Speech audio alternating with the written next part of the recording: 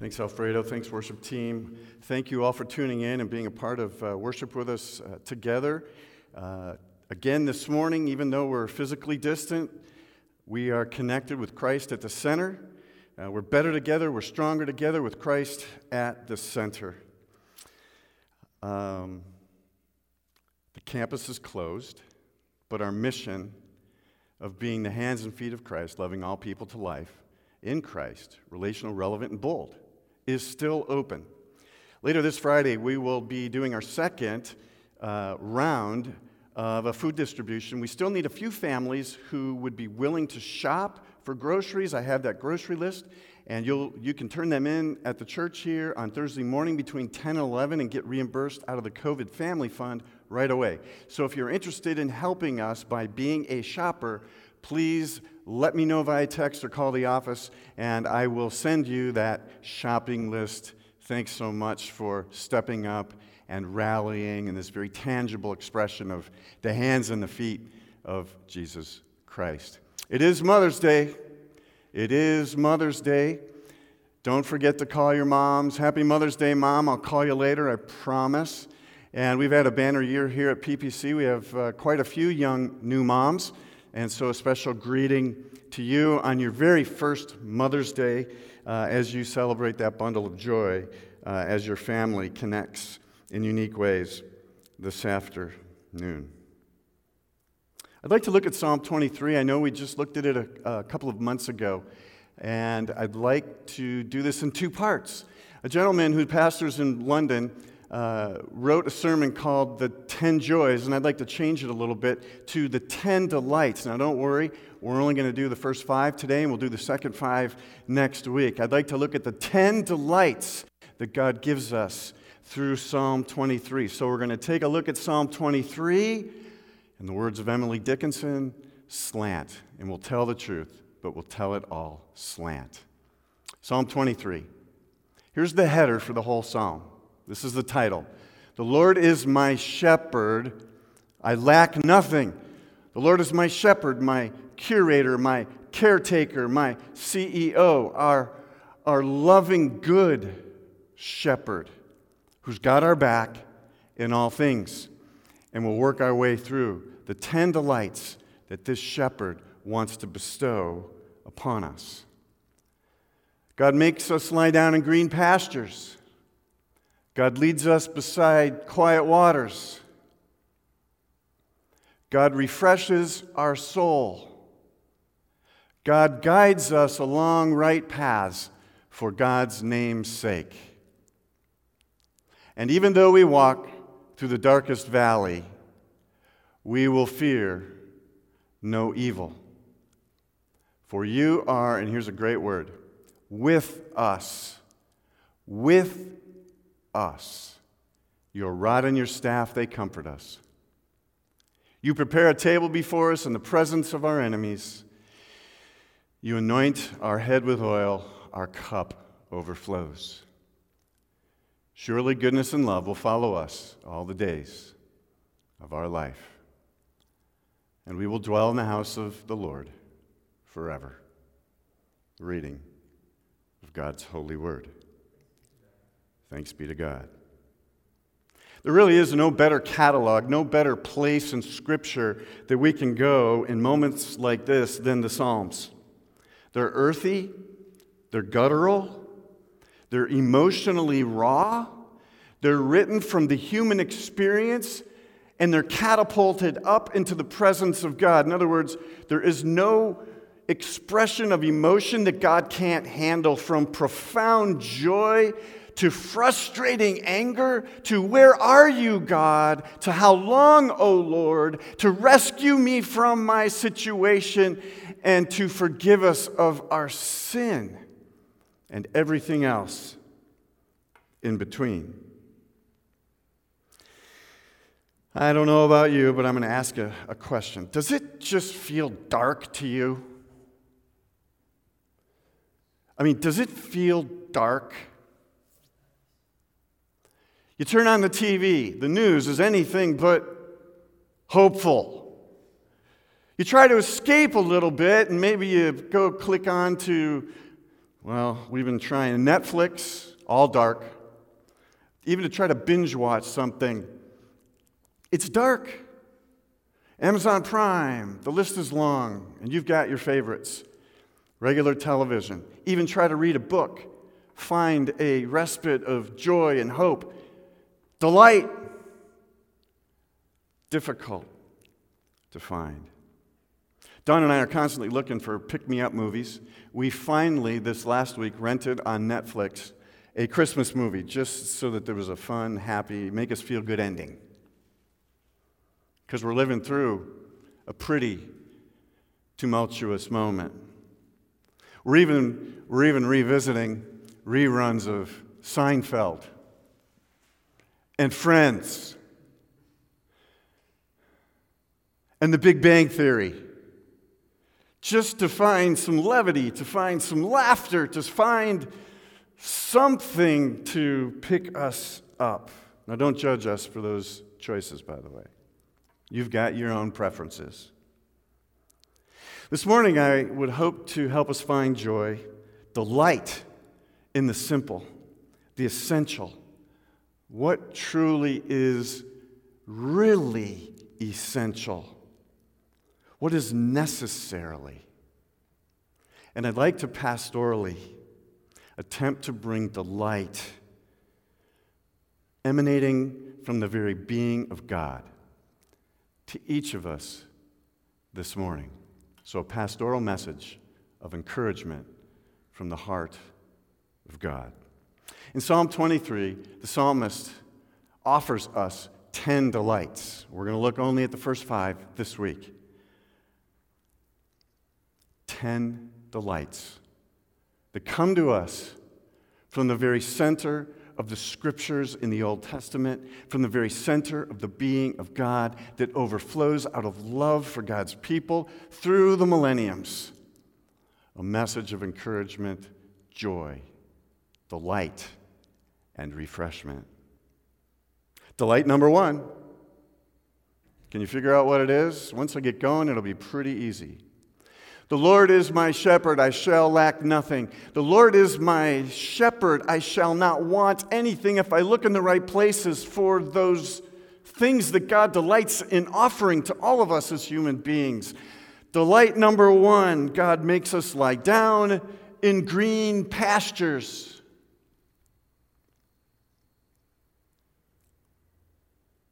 This poem, we have to remember, was not written in a green belt. This poem was written in the desert. What a juxtaposition of mixed metaphors. The hot, dry Scirocco that blows fiercely. We have to cover our faces for those that have been to the Holy Land. Dusty, rocky, searing heat. Desert region, more like Joshua Tree National Park without the cool Joshua trees.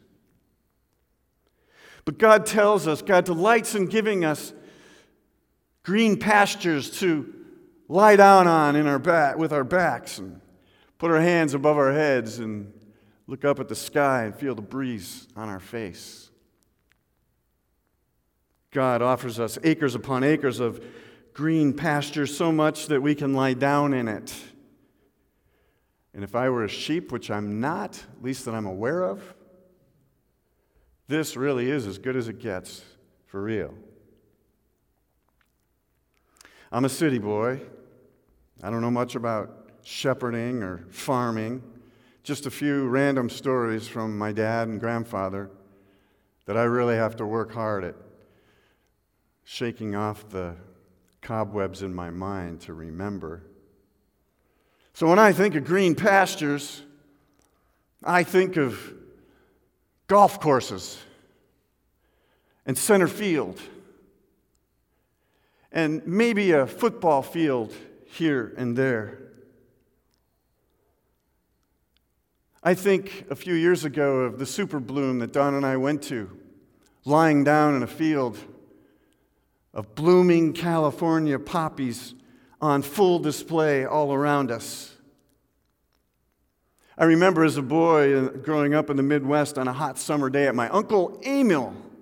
He had a 20-acre plot of land with a lake on it, and he had willow trees, and we'd sit underneath that willow tree, and he taught us how to take a branch from that willow tree and make a flute that we would play from. A green pasture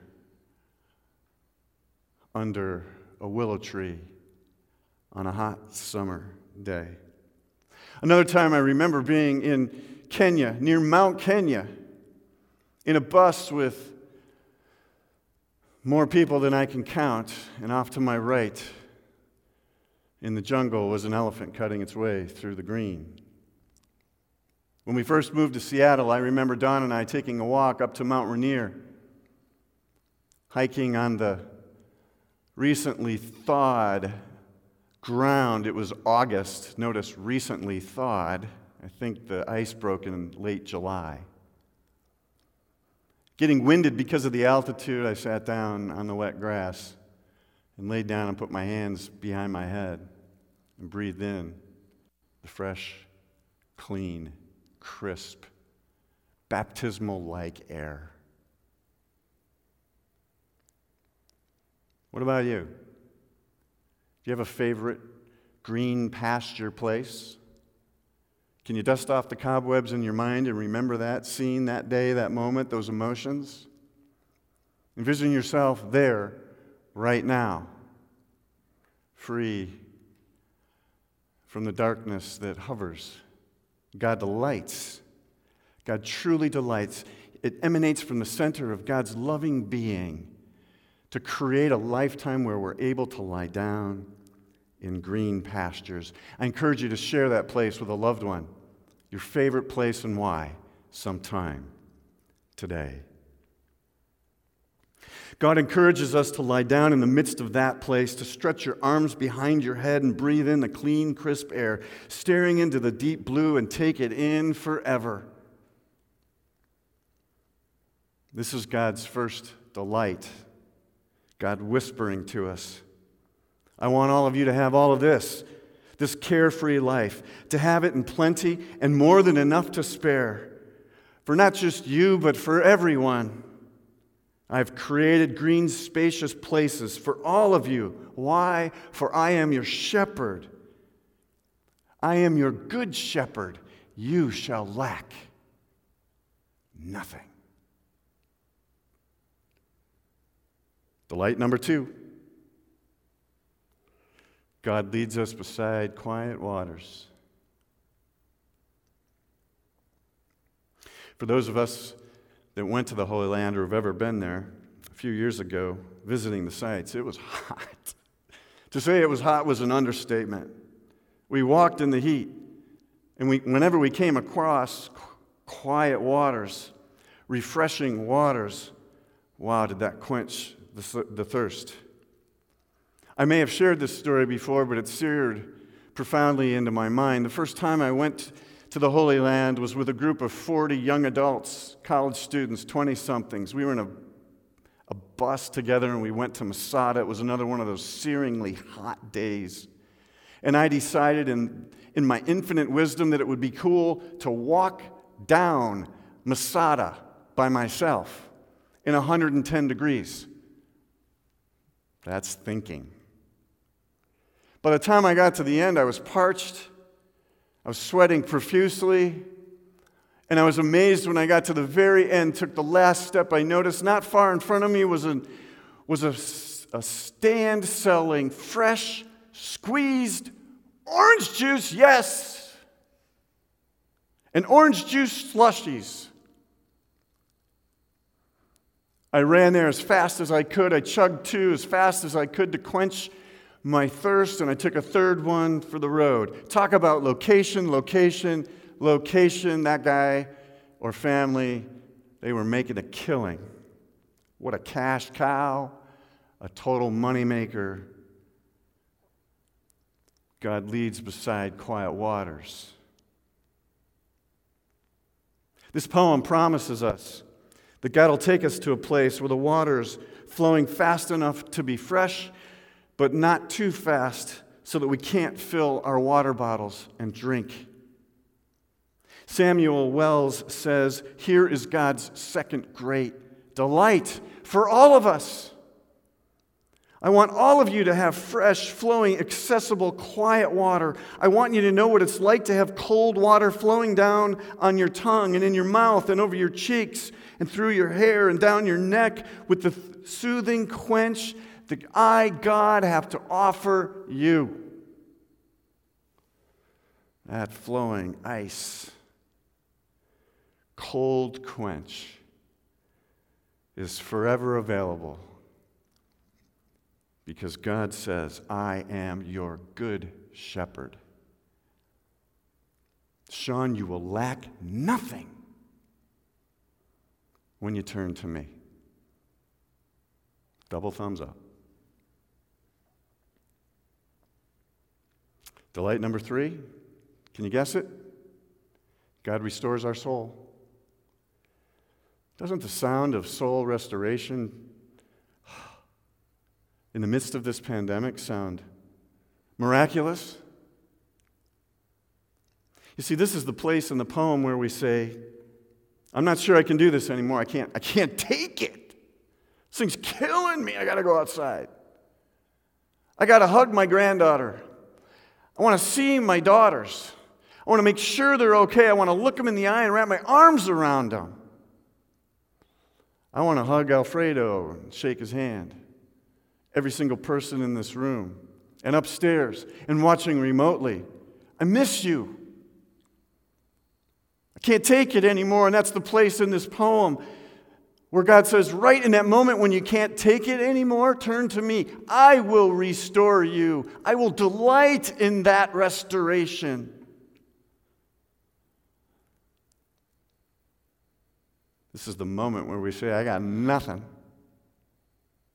Quarantine is killing me. And quarantine isn't going to work. Demi Lovato wrote a song that came out in January entitled Anyone, a haunting, chilling song, asking a simple question. Hey, is there anybody out there that's going to listen to me? My prayers go left even unheard. In the gospel this morning, in this text, when you got nothing, when you feel like there's nowhere else to turn and go, God says, I'm here for you. I will restore your soul. It's God's third delight.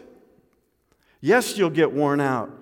Yes, you'll be torn down. Yes, you'll be at the end of your rope. But God says, I will bring you back to life. And the thrill of watching somebody come back to life is better than the feeling of never getting tired in the first place.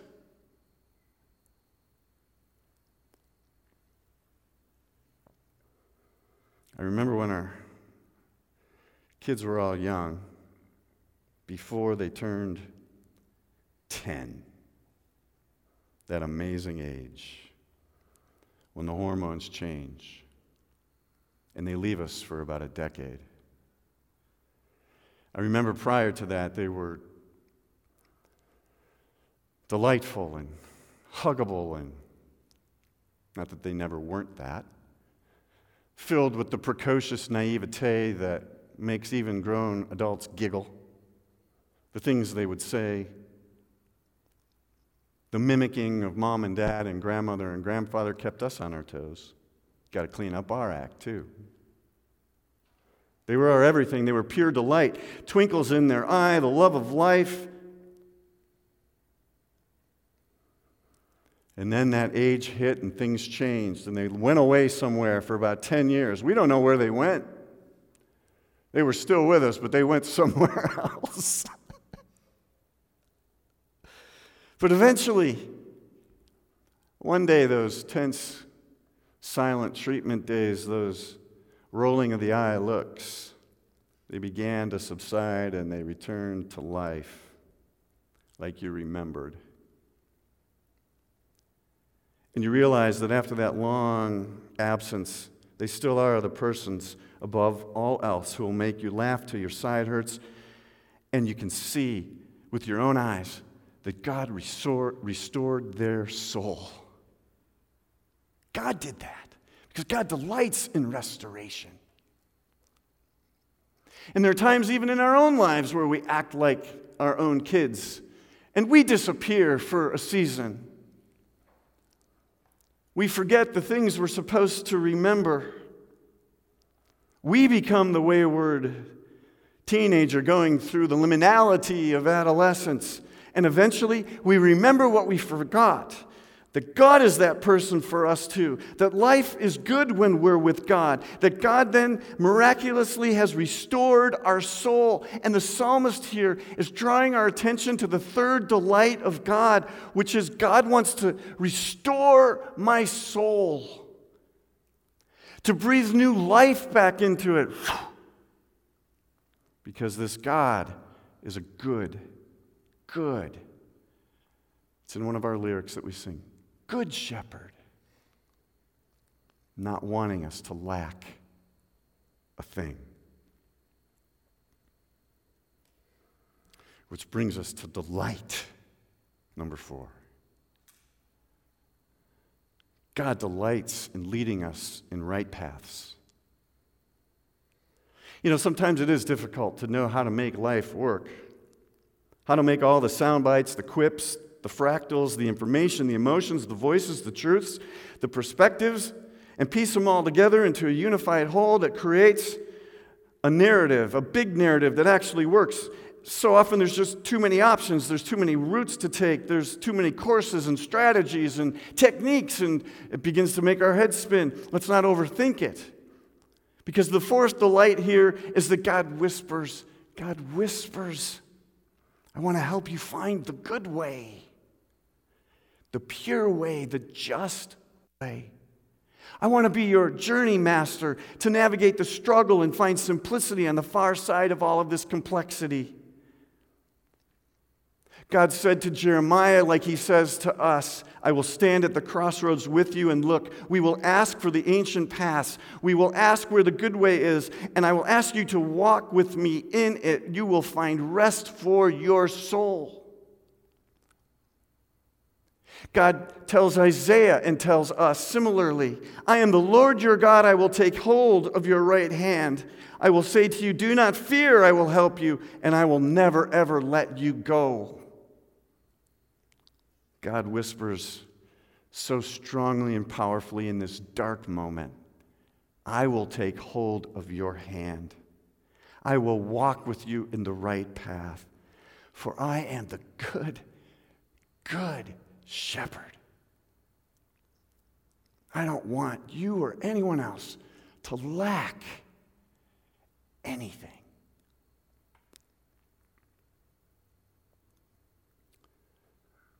And profoundly, the heart of this poem, delight number 5.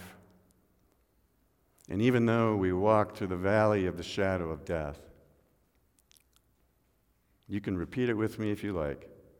We will fear no evil. For you, God, and here's the word, are with us. With us. Here we face the reality of our own death.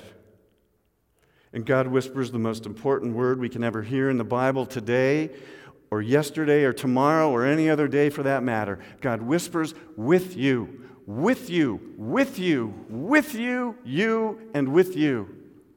With you. Do not fear, I am with you. It's the center of the poem. It's the center of the Old Testament. It's the center of the New Testament. It's the center of our entire life. It's the center of God's great fifth delight. God is with us, never letting us go, pursuing us even when we're running away. Think about it. God created all that there is, including us. Why? To be with us. God created a new way forward for human beings after the fall. Why? To be with us. God set apart the nation Israel. Why? To be with us. God sent God's only Son, Jesus. Why? To be Emmanuel, which means with us. God died on the cross. Why? To be with us in our suffering. With us. The Holy Spirit of God mysteriously arrives so that God can walk with us through all of life, even unto death. God saves, God restores, God forgives, God offers grace, God reconciles, God makes all things just. Why? In order to be, say it out loud with me, wherever you are, with us. With us. Always. Never alone. Always with. And God delights in that profound truth. With us is the center of the Bible. With us is the center of this psalm. With us is the center of the Old Testament. With us is the center of the New Testament. With us is the center of the end of the entire biblical text. With us, Emmanuel. And that with us flows from the very center and being of God. Why? Why? With us is the good work of the Good Shepherd who wants all humankind to lack nothing. What a great God. What great delights. What a great life. Even while this whole blizzard is happening around us, what a great day to be with God, with each other, with the world and with all creation. We're better together, my friends. We're stronger together, my friends, with Christ at the center, our friends. Thanks be to God. Amen. Let's pray.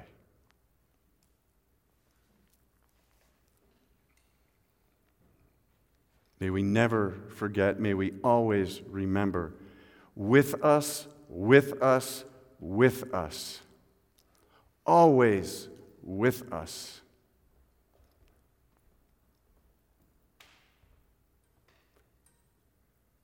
Forgive us when we forget.